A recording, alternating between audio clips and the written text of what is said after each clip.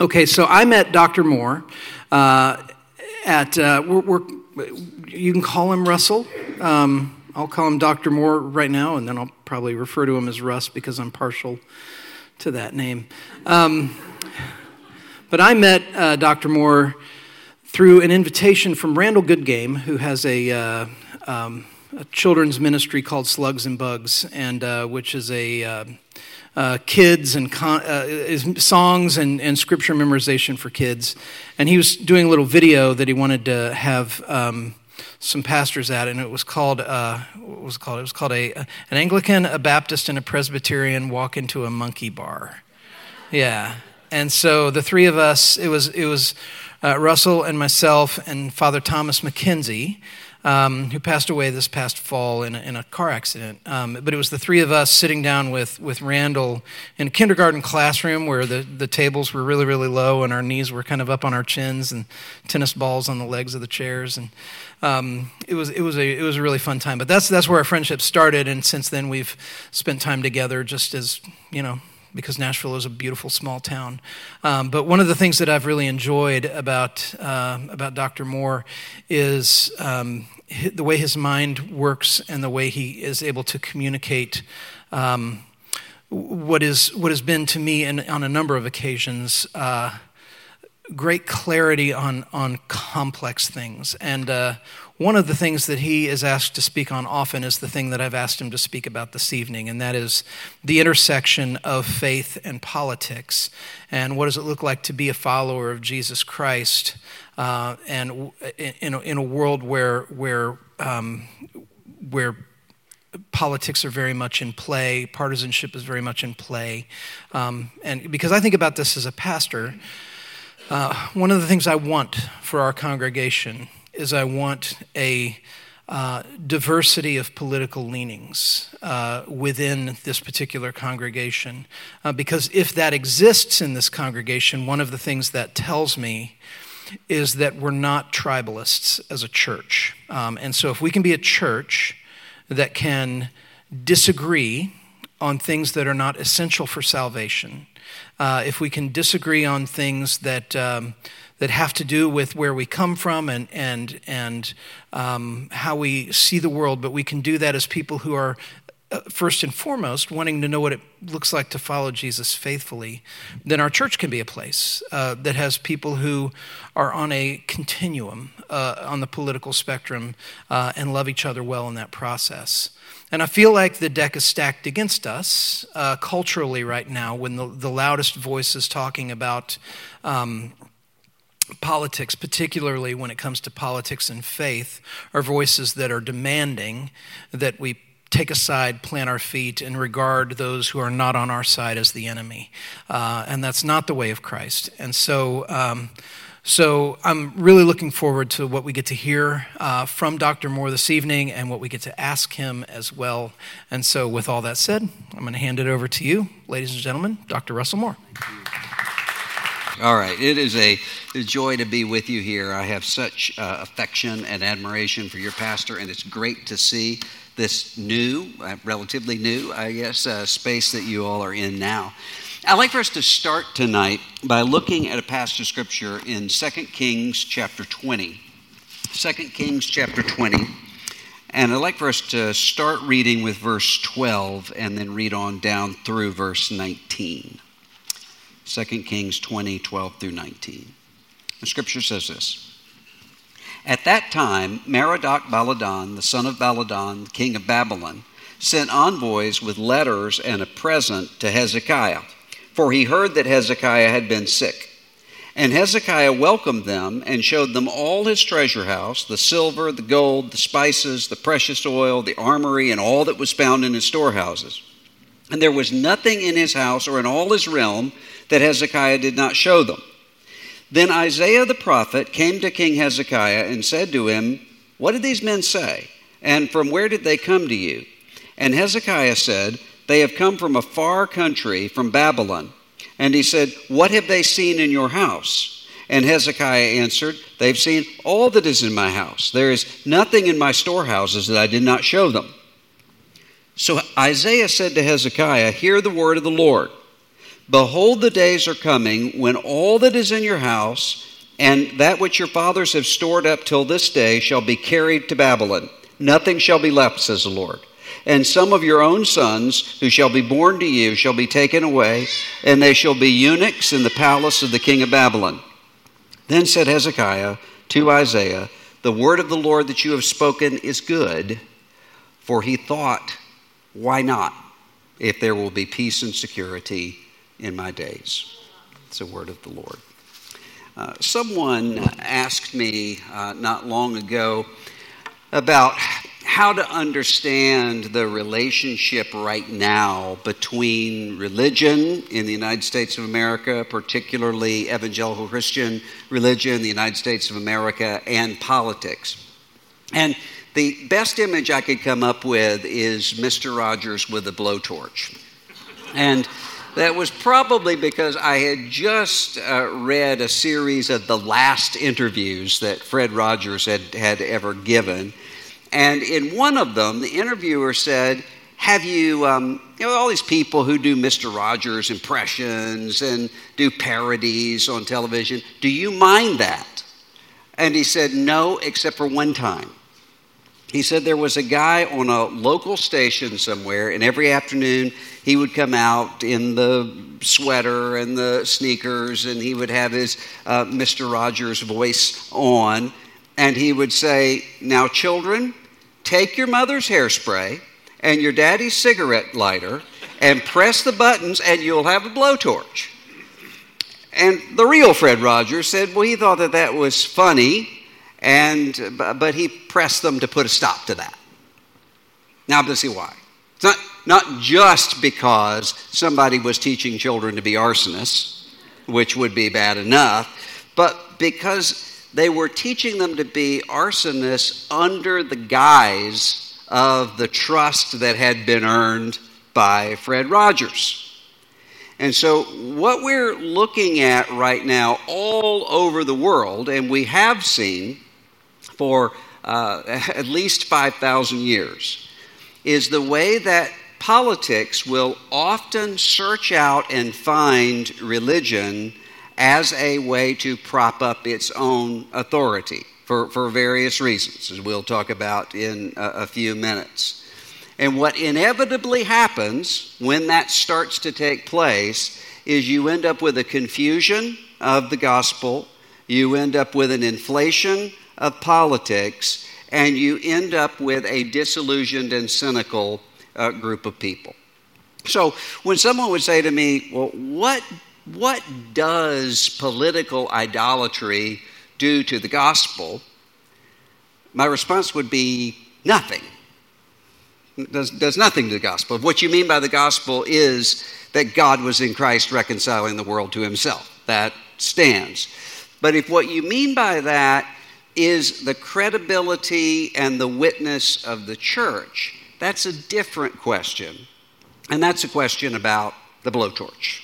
It's a question about what is coming with certain authority and certain cover.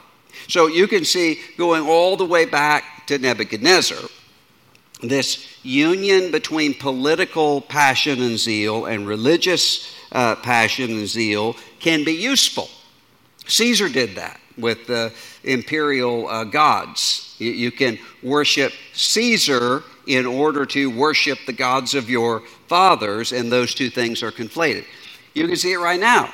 The Chinese Communist Party, for instance, will take Confucianism, very traditional in Chinese society, and try to merge itself with it. Islam has done this very well. There are white identity movements, sort of blood and soil movements all over Europe that are doing this right now. There's a researcher who will go around to some of these white nationalist, white identity protesters in France or in the Netherlands or Germany. And often they will be standing there with a cross, or maybe in France a statue of Joan of Arc, some other piece of religious symbolism. And when you come and start talking to them, what you find out is these people are actually atheists. And what they mean by Christianity is being French. being German, being Dutch, having this identity as a cultural group of people that's defined politically. Now, the reason that's important right now is because if you look around American society, one of the things that we're going to see is that there is exhaustion. There's exhaustion for a number of reasons. I mean, we have been through a really frightful couple of years. But one of the other reasons why there's exhaustion is that American society right now seems to be politics all the way down.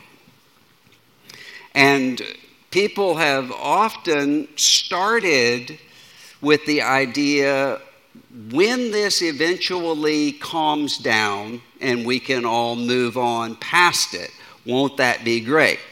Problem is, that magical time period where that's supposed to happen keeps getting pushed out further and further and further down the line, and right now there's no end in sight.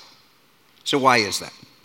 Well, one of the reasons for that is a researcher by the name of Christopher Freeman has talked about the co-opting of identity by politics. So what's happening in American society right now is that politics actually isn't just about, here are the things that I think are important, here are the ways that we can work together as a society to get those things, here are the debates that we are having about how to get there. That's very rarely the case. Instead, there is an all-encompassing identity around one's political self that is mostly defined not by the love of one's own tribe, but by the hatred of whatever is the out tribe and the out party. And one of the reasons for that is because it is really useful to present every moment as an existential threat and every disagreement as being an apocalypse. That's very useful. When I started working in a public policy role, I said to a group of friends of mine, if you ever hear me say, this is the most important election in our lifetimes, come and get the keys, because I have been hearing that all the way back to where I could remember understanding what someone said. And I don't remember a single time when anyone said, you know, every election's important, but that one 4 years ago was more important than this one. Or that one 12 years ago was actually much more important than this one. Whoever says that, it's always the most important moment, because everything is a potential catastrophe or everything is a potential utopia. Why is that? Because that is the way that people can be engaged quickly, and more importantly, that is the way that one can raise money quickly. Several years ago, I had a friend who would always say, and he's in the political space, crazy doesn't win. And I will often call him and say, remember when you said crazy doesn't win? Crazy wins a lot, but crazy also raises a lot of money. Nuance does not. Saying, the people who disagree with me on this issue, they're wrong, but they're motivated in the right way, they just see this differently, is not going to motivate people to send you a check. Instead, what motivates people to send you a check is, we are besieged, we are under threat, they are evil, and there's a merging then of your identity with the political movement in the way that people have traditionally done with, say, their sports teams or their hometowns, except with a lot more at stake. Now, the reason that that's important is because that kind of identity is not just bad for democracy, it's bad for people. And so what ends up happening is a kind of exhaustion from constantly protecting one's identity from threats and from a kind of enthusiasm that ultimately leads to disillusionment and cynicism. In the same way, there are places that were called burned over districts where there were really intense and emotional revivals that would take place that ultimately led people who were just burned over. They no longer even recognized these things that were taking place, the enthusiasms that were taking place. Same thing happens with politics and with political disagreements. Sometimes I'll have pastors who will call, often, maybe every day, pastors who will call and who will say, when I look at the Facebook pages of my people, I want to quit because I wonder, what have I been doing for all these years with the way that they speak to one another and the sorts of things that go on? And usually that pastor will say, what can I do to fix this? And usually what I'll say is, you can't. Because what you're seeing right now is kind of like starlight. You're seeing the after effects of something that took place a long, long time ago. And actually what it is that you're working on right now is not to be able to address what's being debated on Facebook right now. It's to address what's going to be debated in the metaverse or wherever 10 years from now. That's what the problem is.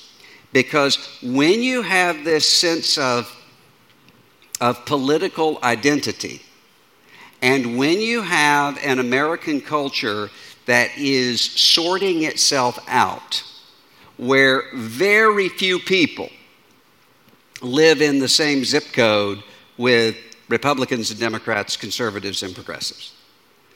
Very few people have, like I did in my family, really, really committed conservative Reagan Republicans and really, really committed liberal FDR Democrats. Now, almost everyone has that because American society is getting sorted out. And so you end up with a situation where you don't have people who have multiple sorts of identities. It's very hard to find a conservative, Republican, Prius-driving vegan. And it's very hard to find a progressive Democrat with a gun rack on her truck at Cracker Barrel. Those things rarely happen in American life right now. So instead you have everything being put together into one thing. And then you have the sort of emotional expectations that come with those political identities that ping you back and forth from exuberant triumph, we won, they lost, to a sense of apocalyptic despair. We are about to lose our entire society and everything. That exuberance and that despair are both exhausting because human beings were not meant to put this much weight on those sorts of identities. When we're thinking about politics, I think one of the things that we have to keep in mind is something that I tend to do with people in premarital counseling all the time. I have people come in. One of the things that I will do that drives them crazy is to say, okay, here's what I want you to do. I want you to go home. I want you, without talking to each other, I want you to work on answering this question. If I were going to have an affair, here's probably the way that I would try to hide it, and here are the sorts of questions that you should ask to try to catch me in it. And the reason I ask that is not because anybody can really anticipate what they would do necessarily in that situation. The reason I do it is because of the reaction that it will get, which is to say, I would never have an affair on her. I love her. I would never cheat on him. He's just perfect. And what you want to do is to come in and say, if you go into a marriage with this sense of invulnerability, and if you have an expectation upon a marriage that sees it as invulnerable, what you're going to end up with is a marriage that is lost. Because the simple reality is, if you go around and you talk to people who are not married and who are living together, and you say, why? The answer you would expect to get is a low view of marriage. Who needs a piece of paper? That's just an institution. We don't need... You almost never get that answer. Instead, what you get is a super high view of marriage that says, I don't want to go through what my parents went through when they divorced, and so I want to make sure that I am completely sure that this is my soulmate before we're going to get married. And I want to be completely sure that there's not any risk of my being hurt by this. And in reality, what that means is you will never find that place where you're without risk. And if you put the burden upon someone to meet every expectation of your soul, you're going to not only be disappointed, you're going to find yourself at odds with that person. Now, in the same way that a family who puts upon their children the expectations of meeting all of their hopes and dreams will end up crushing the life of that child and will end up being disappointed and cynical themselves. A super high view of politics actually leads to no politics, because what you end up happening is theatrical performance. I was talking to my kids' school one time, and someone said, well, you're working with these people in Washington all the time. Isn't it terrible how they can fight with each other and then come out and say, my good friend, the distinguished gentleman from wherever?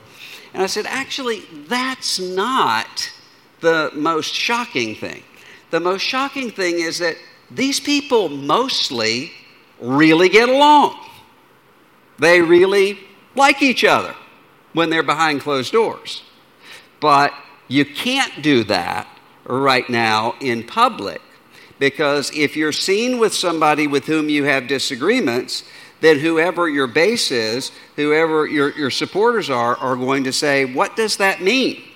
Why are Ted Cruz and Nancy Pelosi standing here talking to one another? They're asking about their kids. They're talking about Easter plans, the sorts of things that normal human beings do, but that's not allowed in a time when politics becomes theatrical and politics becomes performative, which means very little actually happens, because many people who are being elected to office are sorting themselves out by those who are willing to do the performative aspect and not to actually come in and do the work. So what you have happening is what one scholar talked about as not so much that power corrupts people as that corruptible people seek power. Which is to say, this scholar talked about his mom, who had decided one day she's going to run for school board. She cares about kids, she cares about education, she ran for school board, and she did that for 10, 20 years. It was boring. It was completely boring. She came in with her expertise and her love for those kids and education, and she carried out that job. This person said if she were today looking at the issue of whether or not to run for school board in her town, where every school board meeting ends up with people screaming at each other and security guards having to usher people out of the room, she just wouldn't run. She would just say, well, that's just not for me. So what do you end up with? You end up with the sort of people who like that kind of thing. And that ends up sorting all of that out even more. Now, the reason why this is so important is not so much about what happens to the country or what happens to the political system, but what happens to the witness of the church. And the reason that's important is because one of the most dangerous things to the witness of the church is the suspicion that Christianity is just a means to an end. I went through this as a 15-year-old, almost to the point of suicide, because I was looking around at Bible Belt Christianity and starting to wonder, now wait a minute.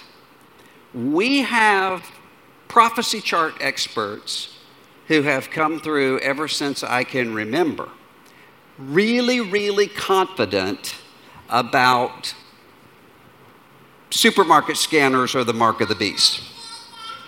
Or Mikhail Gorbachev is the Antichrist. He has that thing on his head. And we're just right at the precipice of everything. Jesus returns and everything's there. Problem is, nobody ever would come back and say, after supermarket scanners became ubiquitous, probably not the mark of the beast. Nobody ever came back after the Soviet Union collapsed to say, maybe the Antichrist is somebody else. That never happened. Instead, you would have the same people who made those confident assertions simply making other confident assertions later on. And I would notice in the sorts of voter guides that would be handed out in Bible Belt churches that would have the Christian viewpoint and the non-Christian viewpoint, that those things tended to line up exactly with the viewpoints of the favored candidate of whoever was in that church. In the same way that it just so happened that when favored candidates would come through town, they were the ones who would get up and give their testimony, but it was always about 3 weeks before Election Day. You start to see all of those things, and you start to wonder, maybe that's actually what this is about. And one of the things that we have seen taking place in the mainline Protestant churches, very politicized, is that if people figure out that the religion is actually about the politics, they can do the politics without giving up a Sunday morning. And it doesn't matter whether those politics are left or right or center or anywhere else. If Christianity is a means to an end, then people will perceive that very, very quickly. And they also will perceive this incongruence between what we say and what we do. So that passage of scripture that I read at the beginning, King Hezekiah, problem for him is that when the emissaries from Babylon come, Hezekiah shows them what? Shows them the storehouse of his stuff. He shows them his power. And why? Because that's exactly what Babylon would do. That's exactly what Assyria would do. That's exactly what Egypt would do. That makes very good sense to say to people, look at everything I have, you don't want to mess with me. Problem is, that's not the way that God had called him to act. And so when the message came and said, your own children are going to be carried off to Babylon, the short-term vision that is there for Hezekiah is to say, all right, because it's not going to affect me. The church, especially when it comes to this moment of political idolatry, can do the exact same thing, which is to say, well, what difference does it make if in our congregation we're all on the same page politically, and that's actually what gets us excited, when we have people who are overhearing this and watching this, including our own children and grandchildren and great-grandchildren and those to come, who are asking, is this actually something that is transcendent? One of the things that you will notice about the life of Jesus is the way that he is responding in different ways when he is called into controversies. Sometimes what Jesus does is just to enter that controversy and answer it. Sometimes what Jesus does is to reframe the question.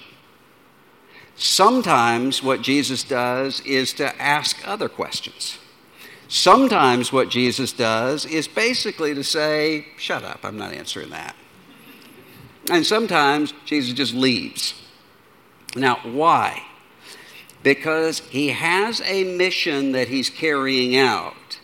And even more importantly, for these purposes, he's not emotionally driven by those controversies around him. When the question is, do you owe the temple tax? That is a really emotionally charged political question. And Jesus says to Peter, do we owe that? Nah, but let's pay it anyway so that we don't offend them. I mean, there is this sense of someone who's able to go before Pilate and say, you don't have any authority over me than has been given to you, and is not driven emotionally and spiritually by those questions because he sees the bigger picture of his own mission. Church has to do that as well, which means that often the most important things when it comes to political life are not the end results. Politics is politics. What matters is the end result. Who you support, what issues you support, so forth. In terms of the Christian church, that is far less important than how someone gets there. What sorts of ways that person's conscience has been shaped and formed. So if I'm in a city and I have two people who come up and they both serve on the city council, and one of them says to me, you know, James 1:27 says that we need to care for widows and orphans in their distress. We have a lot of single moms in our community, and they're not able to make a living. And so I think we need to raise the minimum wage in order to take care of them. And the next guy says, yeah, but I'm worried about that. I don't want to do that because James 1:27 says we need to care about widows and orphans in their distress. And I'm afraid that the businesses in our community are going to cut back hours if we raise the minimum wage, and these mothers are going to have to be working 2 or 3 jobs. I'm not going to adjudicate between that because their motives are shaped and formed both in a biblical gospel way. Where they disagree is over these prudential matters. How do you get there? Now, if someone else walked up and said, who cares about these single mothers? They're just losers and takers. That you would rebuke. And so the issue usually, just as it is with sort of personal moral questions, sometimes is really clear. Sometimes there's a time where the church has to say, thus saith the Lord. If someone who says, you know, in our house we like to sacrifice a goat every once in a while. No. There are other issues, though, where someone's going to come up and have a question, and what you're trying to do is to give them principles that are coming from Scripture, but you're not deciding the end result. Parents, you have to care about your children and teach them in the way of the Lord. That doesn't settle the question of whether you send them to public school or private school or homeschool or something else.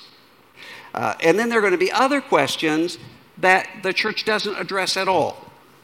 Romans 14, you leave each person to his or her own conscience.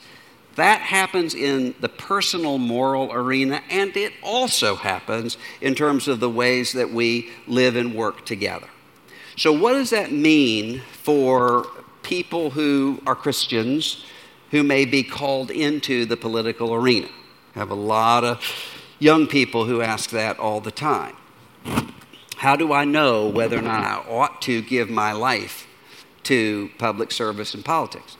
And what I usually say is, well, were you the kind of person who in high school was going to run for student government?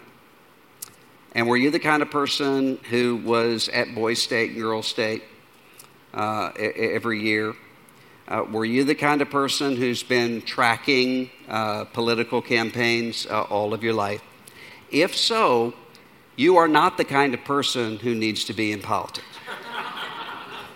The kind of person who needs to be in politics, especially at the present time, have to be those people whose identities and emotional lives are not bound up in the office that they hold, and who can lose an election and be disappointed but still be able to go on with their lives.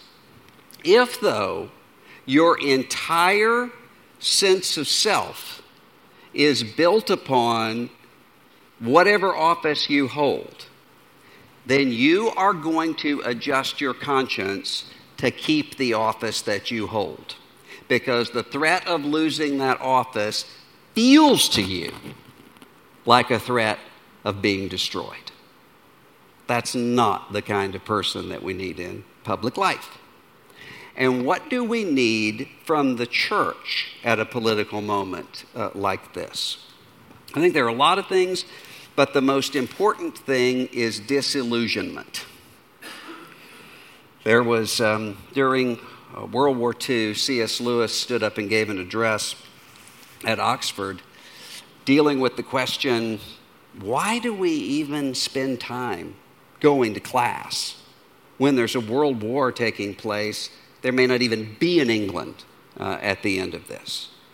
And what Lewis came out and said is to say the disillusionment can be a gift. Because he says, if we looked for something that would turn the present world from a place of pilgrimage into a permanent city satisfying the soul of man, we are disillusioned and not a moment too soon. The issue there is the illusion. And it is better to have that broken as soon as possible in order to then carry out the life of Christ. That is even more the case when we are existing in a time where politics can give the semblance of life. Because really what gives the semblance of life is the argument. Walker Percy used to talk about, in The Moviegoer, he wrote about this guy who would go into a library, this was in the 60s, and he would read the conservative political magazines and the liberal political magazines, and he said, I don't know if I'm a conservative or a liberal, I just love the buzz that comes from how much they hate each other. And it's the actual argument itself. In the same way that the Apostle Paul warns about people who have an unhealthy craving for controversy within the church. You're going to find those people. They're the kind of people who will go around and say, you know, I really like Russ Ramsey, but a lot of people don't. A lot of people have concerns. Is everything okay? Everything?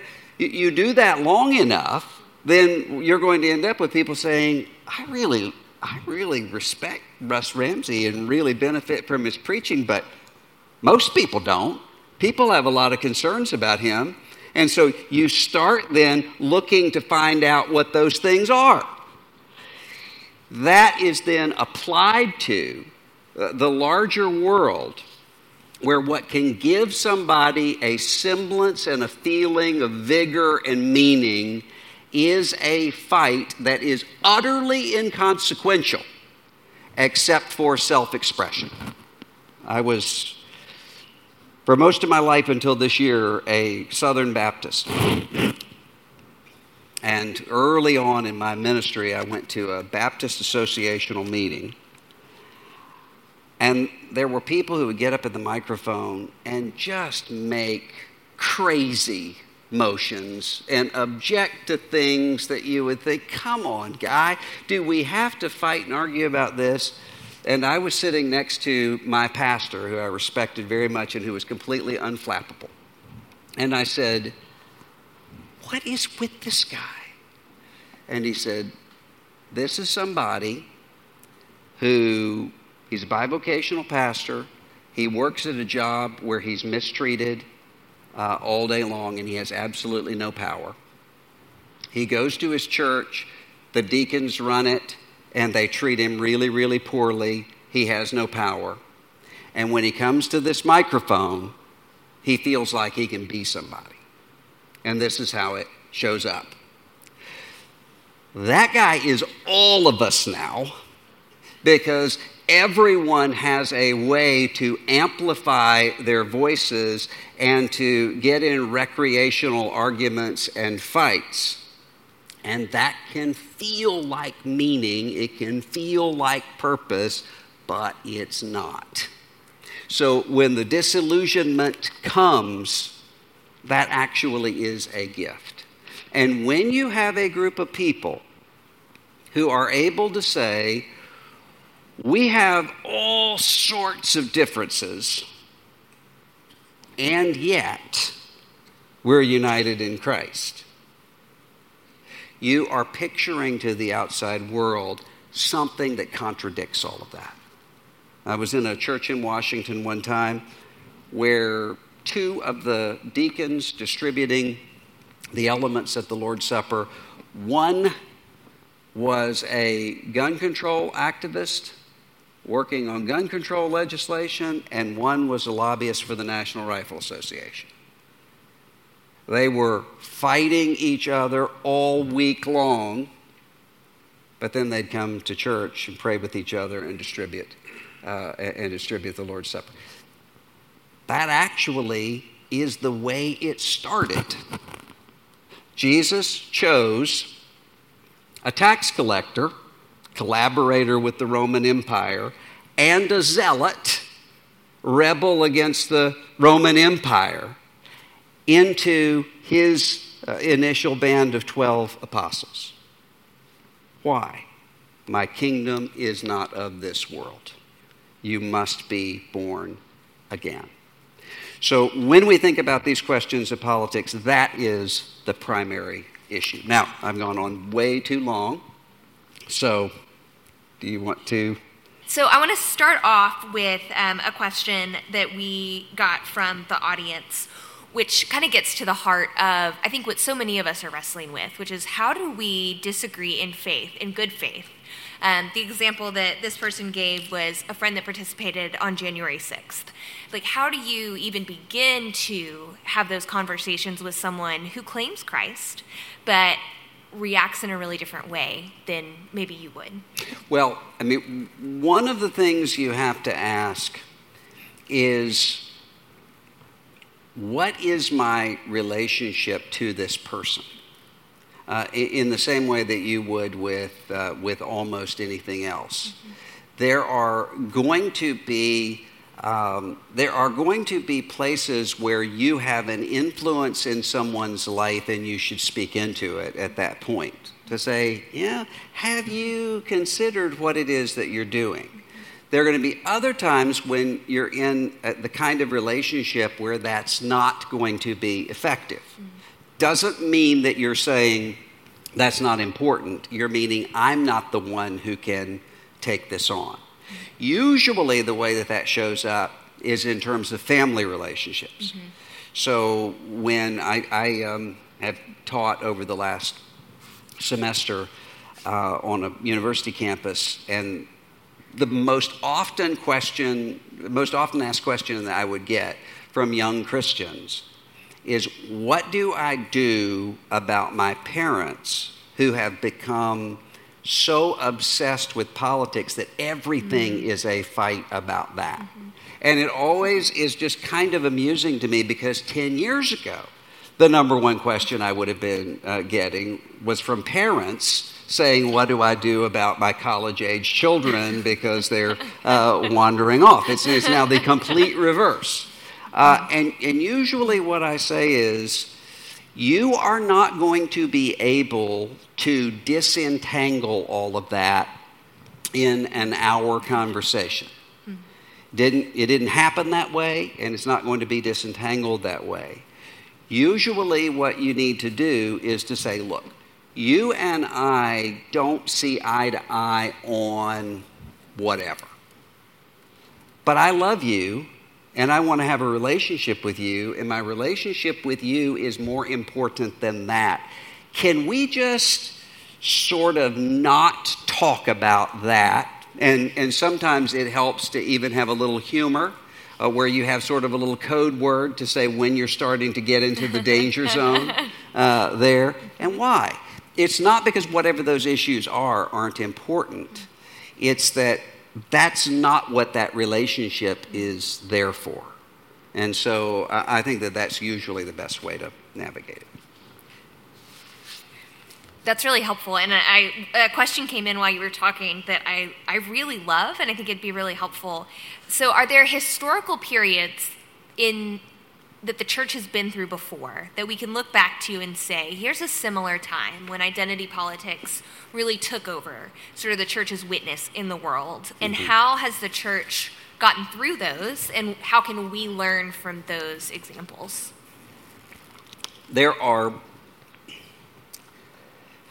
It's always happening, and it's never happened. I'll say it this way. In every era of the church, there is the pressure to substitute whatever is temporal for what is eternal. That is always going to be the case. And there are always going to be those people who are going to want to co-opt religion, because if you have religion, then what you have is something that is unquestionable. So it's not just that if you're not with me, you're wrong. It's if you're not with me, you're an enemy of God. So that's always the case. And the way that the church has gotten through that has been with a remnant of people who decided not to go that way. And usually they were a marginalized remnant of people in the short term, and ended up being vastly influential in the long run. That has always happened. What's not happened is the sort of social media atmosphere that we have right now. So I'll find myself talking to historians and sociologists and psychiatrists and everybody else. And one of the things I always ask is, have things always been this crazy and I was just too young to see it? Or are we in something different? And so far, every single one of them has said, no, we're in something different. This is crazy. And one of them, who is one of the most prominent social psychologists in the world, I respect his research, he said all of this is traced to the year 2011, when Facebook added the like button and Twitter added the retweet function. Because what that did was to take social media to an entirely different place in terms of identity formation. I don't know if he's exactly right about exactly where those fractures started, but that is a very different sort of world. And one of the problems, there's a great book by a guy named Jason Lanier, who was one of the Silicon Valley pioneers, designed a lot of virtual reality. And his argument is that what social media does is to put you into a sort of pack mode, in which the individual dissolves into whatever the tribe is. And his argument is that's a really useful function to have. You need that. If there is a fire in this room, we don't need each of us individually trying to think about how the fire started. We need to all get out of the room. And if there's an invasion of the United States of America, what's going to happen? People are going to become a pack for a while. That's a good function to have. It's not a good function to have all the time. In the same way that an adrenal sense of alarm is a necessary thing to have. Somebody throws a snake at your feet, an adrenal sense of alarm is good. It is not good to constantly be in a state of adrenal alarm. So that is a very different reality that I don't think we've faced before, and I don't think we know exactly where that's headed. It's interesting because as you were talking, it reminded me of a book I read in college called Bowling Alone by Robert Putnam, which was about this was written pre-social media, and it was about the decline of social capital in the U.S. and how that was leading to a decline in democracy. So the less people are involved with their immediate communities and people who are different from them, the more tribalistic we will become, and that will ultimately lead to the dissolution of our democracy. And that was before social media. And now we layer social media on top of that, where people are finding these intense tribes. And it makes me wonder, do you think that is what is creating sort of the uniqueness in this moment? Yes. We've lost a lot of capital with each other. Yes, because what you end up with are the worst aspects of individualism, loneliness, isolation, and the worst aspects of collectivism, herd mentality, hive mind. And why? Because you don't have that middle layer of relationships that people have in a way that, as one person puts it, multiplies your identities. God has designed us to be people who operate in different sorts of ways. And so for most of American history, almost everybody was in that situation. You were a deacon at the church and a volunteer fireman and the custodian at the school. You had all of those different multiple identities. Now you're in a situation where what has happened, even with Christianity, is that we now have a different kind of cultural Christianity than what we had before. What we had before was, in order to be a good person, I need to be a part of a church. In order to be a regular person, I need to be a part of a church. That's no longer the case, but what it's been replaced with are people who don't have a church, don't go to church, haven't been to a church since Vacation Bible School in the first Bush administration, but who are posting Christian memes on Facebook.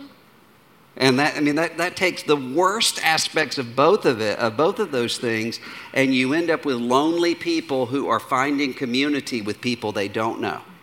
That's a really toxic combination. Especially when we layer in the pandemic, right? Yes. And I feel like that's really supercharged a lot of these trends that we've seen in society. So one question that I've gotten asked in several different ways is how do we make it better, right? For our children, for the 10 years that you talked about, like the seeds that we're planting now are not about the conversations happening today, but how can the church lead the way, and not even like the capital C global church, but us as Christians, with our kids, with our coworkers, with our neighbors? How do we start to change the narrative a little bit? Stop it.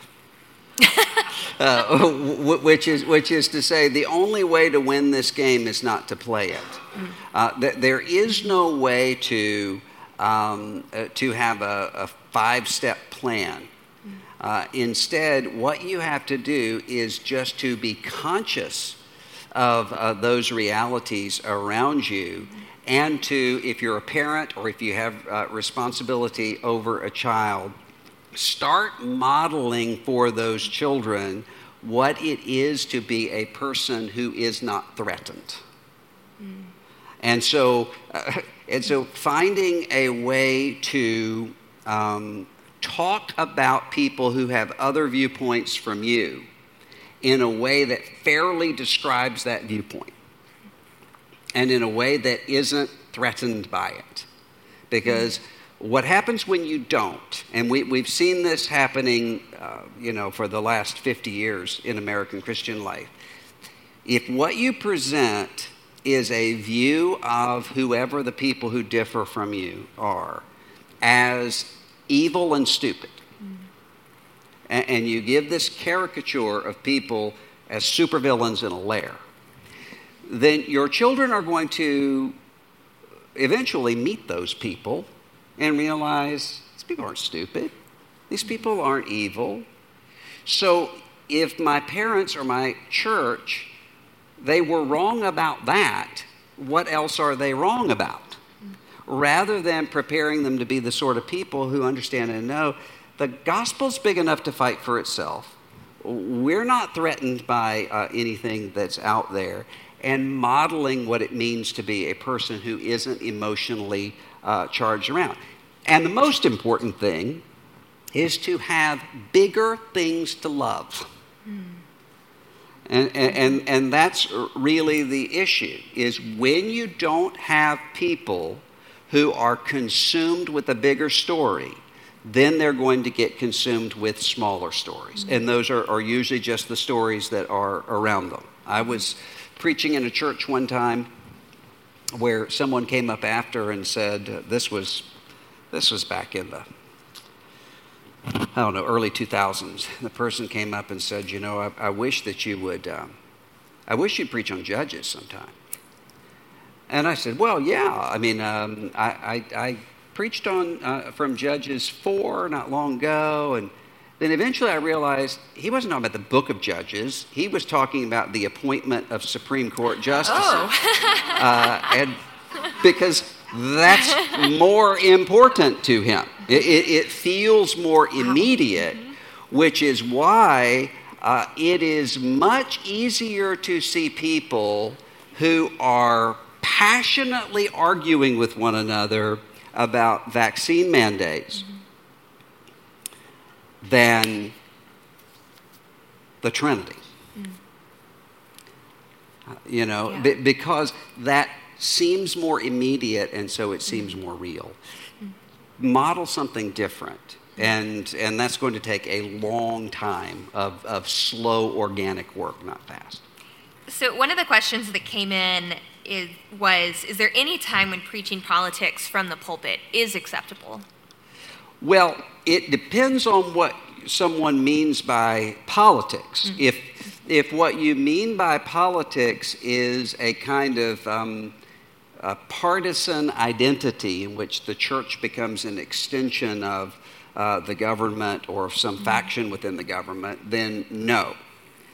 If what you mean, though, by politics is shaping and forming people's consciences to be able to make decisions, then yes. So look, for instance, where we see this in Scripture, I think the best, is in Luke 3, when John the Baptist is preaching repentance. You have tax collectors and soldiers who come up and say, they're repentant, they're coming to be baptized by John, and they say, what do we do now? Okay, what John does not do is to say, here is the new imperial Roman foreign policy to the soldiers, nor does he say to the tax collectors, here is the tax policy for Caesar. What he says is, don't defraud people, don't extort people, carry out your lives with integrity. Now, is that political? Yeah, because he's shaping them to be people who are operating in public life. Is it an exercise of political authority and power? No. And so sometimes there are going to be times where it's difficult to know. But usually, I think we as evangelical Christians kind of know how to do this when we're talking about personal morality, and somehow lose the ability to do it when we're talking about corporate justice.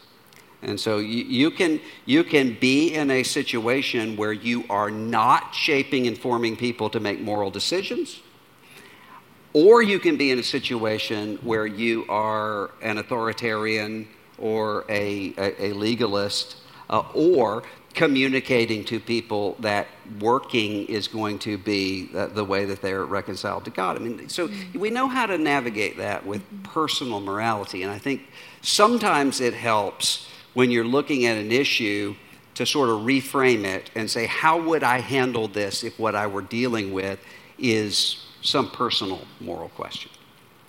And that's helpful, right? Because if Christ is the Lord of all things and all spheres of culture, politics, art, then everything that is said from the pulpit is shaping us to be more Christ-like. And if we see him as the Lord of every sphere, yes, then that helps us. But that does not mean, though, that the church is able to speak with authority as to how to carry those callings out. So, does the church shape and form an archaeologist to be a good archaeologist? Yes. Does the church ever intervene in that archaeology? Maybe. If you have an archaeologist who is one of your elders who announces that, ancient Jerusalem never existed. There were no Hittites. Okay, you're going to intervene in that, not because you're an archaeological expert, but because this is a problem with the Bible. You don't instruct as a church a songwriter how to write songs. If you have somebody in your church who's writing a song, "I'm so glad Jesus is dead and cocaine is great," the church intervenes in that. But it is not then becoming an expert on songwriting. It's saying something's going wrong with you. So I think the same thing applies to most of these petitions. One more question that sort of encompasses a number of texts that I got is asking you to expand a little bit on disillusionment and helping us understand what you meant by that and how we keep, for example, the next generation or even our generations from turning disillusionment into apathy and a lack of political involvement. Well, I think that the choice that you have is between disillusionment and cynicism.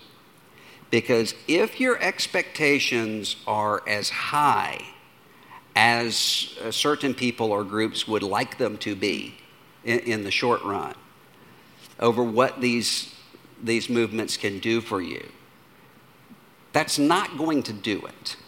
And eventually you end up with something that's more than just apathy. You end up with a sense of cynicism that then is applied to multiple different things. I think disillusionment means you're coming to a point where you realize, okay, we're living in a world that's created by God and is good, and we're living in a world that is fallen. And that means that there are going to be flashes of goodness in all sorts of people and in all sorts of things. Most of the time, people are coming to their ideas and their viewpoints thinking that they're doing the right thing. And you're living in a fallen universe where everything is twistable and corruptible. Therefore, I am not going to invest my entire sense of identity in it. That's what disillusionment means. And so you're able to step back with a little bit of distance to be able to see things that you genuinely care about, but that you're not putting your entire identity, you're not binding that up in it. That's what I think is important right now. That's really helpful. So we've got a few minutes left, and I thought I'd open it up. If anyone has a question that they would personally like to ask Dr. Moore, we have time for one or two, and then we'll close in prayer. And thank you so much for being here. But does anyone out there have a question they want to ask? You can still text me if you'd prefer. But about these issues, some of my fellow brothers and sisters would claim that it can be stirring up division to talk about those issues, and that is something that I definitely don't want to do, and I would never want that to become like central. Like, that's not something that I would want to divide on. I guess how would you respond to people like that when you want to say, no, I believe this is an important issue, and I feel like I have the right to discuss it without feeling like kind of the guilty manipulation of you're just causing division in the church. Yeah. Well, again, look at the fact that you're living in a world that's created and good and fallen and twisted, and see this. What that means is, the question is never, is this divisive? That's not the question, because if when I talk to a guy who's cheating on his wife and says, stop cheating on your wife, the response is going to be, why are you interfering in my business? Does not want that to happen. That can happen with anything. You are always going to have people who are going to say, if you raise something that speaks to a conscience that we don't want to have spoken to, you're being divisive. So that doesn't necessarily say anything. Is it possible to be divisive in a way that is dividing up the body of Christ in a way that the authority of Scripture doesn't do? Yeah. And I think the way that you figure that out is to not be on your own in that, but to have a larger context of people, because one of the things that can easily happen is we only know ourselves, and it's really easy to move from zeal to anathemas without really realizing where the different parties are coming from. So have people in your life who are able to sort of check you and check your motives in that. But you're exactly right, that there's always going to be, and what happens is typically people just flip back and forth. So you can have people who love for the pastor to preach against abortion, and when he preaches against racial injustice, they say, you're getting political. And vice versa. So you'll have another congregation where there are people who love the pastor to preach about racial injustice, but the minute he mentions abortion, now, you're getting political. So that's always going to be there. So make sure that you're checking your own sort of perspective and motives in that. Yvonne? Yep. Yvonne had a question. Yeah. Do you see parallels with what happened in Russian society, like Karamazov brothers, in the U.S. today, in Russia, in church versus church? Yes, I mean, in parallels with Brothers Karamazov, you asked? Yeah. Well, yeah, because you have, think about the Grand Inquisitor parable. You have the idea that if the church were simply to come in and give people bread and circuses, then you would be able to keep them in a way that a transcendent gospel can't, to boil it down. Yes, that's always going to be the temptation. Then when you look at, I think that there are great parallels with what has happened in more recent Russian history, where during the Soviet days, there was the idea that the church should be clamped down on, and then eventually it will go away. In the rise of authoritarianism in Russia now, you have a different tactic, which is to say, have a close alliance with the church where it is indistinguishable what is nationalism and what is Russian Orthodoxy. then becomes very, very confused and mixed together. And I think that you can see both of those things actually taking place in American life right now. You have some people who think, well, ultimately we're all going to be secularist atheists. And you just nudge people to get there a little bit quicker to where they're going to get anyway. Not a right view of human nature or of political authority. And then you have other people who will say there is something about religious zeal and religious identity that if we tie it to us is going to ensure that we succeed. That happens almost everywhere, and it happens in authoritarian regimes with great regularity and often great short-term effectiveness, until you have another generation who realizes, well, the church is just another outpost of the civil authority. And so if I reject the civil authority, that means I also reject the church. Thank you so much for this incredibly rich evening. I'm going to pray and close us, but let's say thank you to Dr. Moore very much for being here. Father, thank you so much for this evening. Thank you for the public witness of Dr. Moore and the thoughts and expertise that he brought us tonight.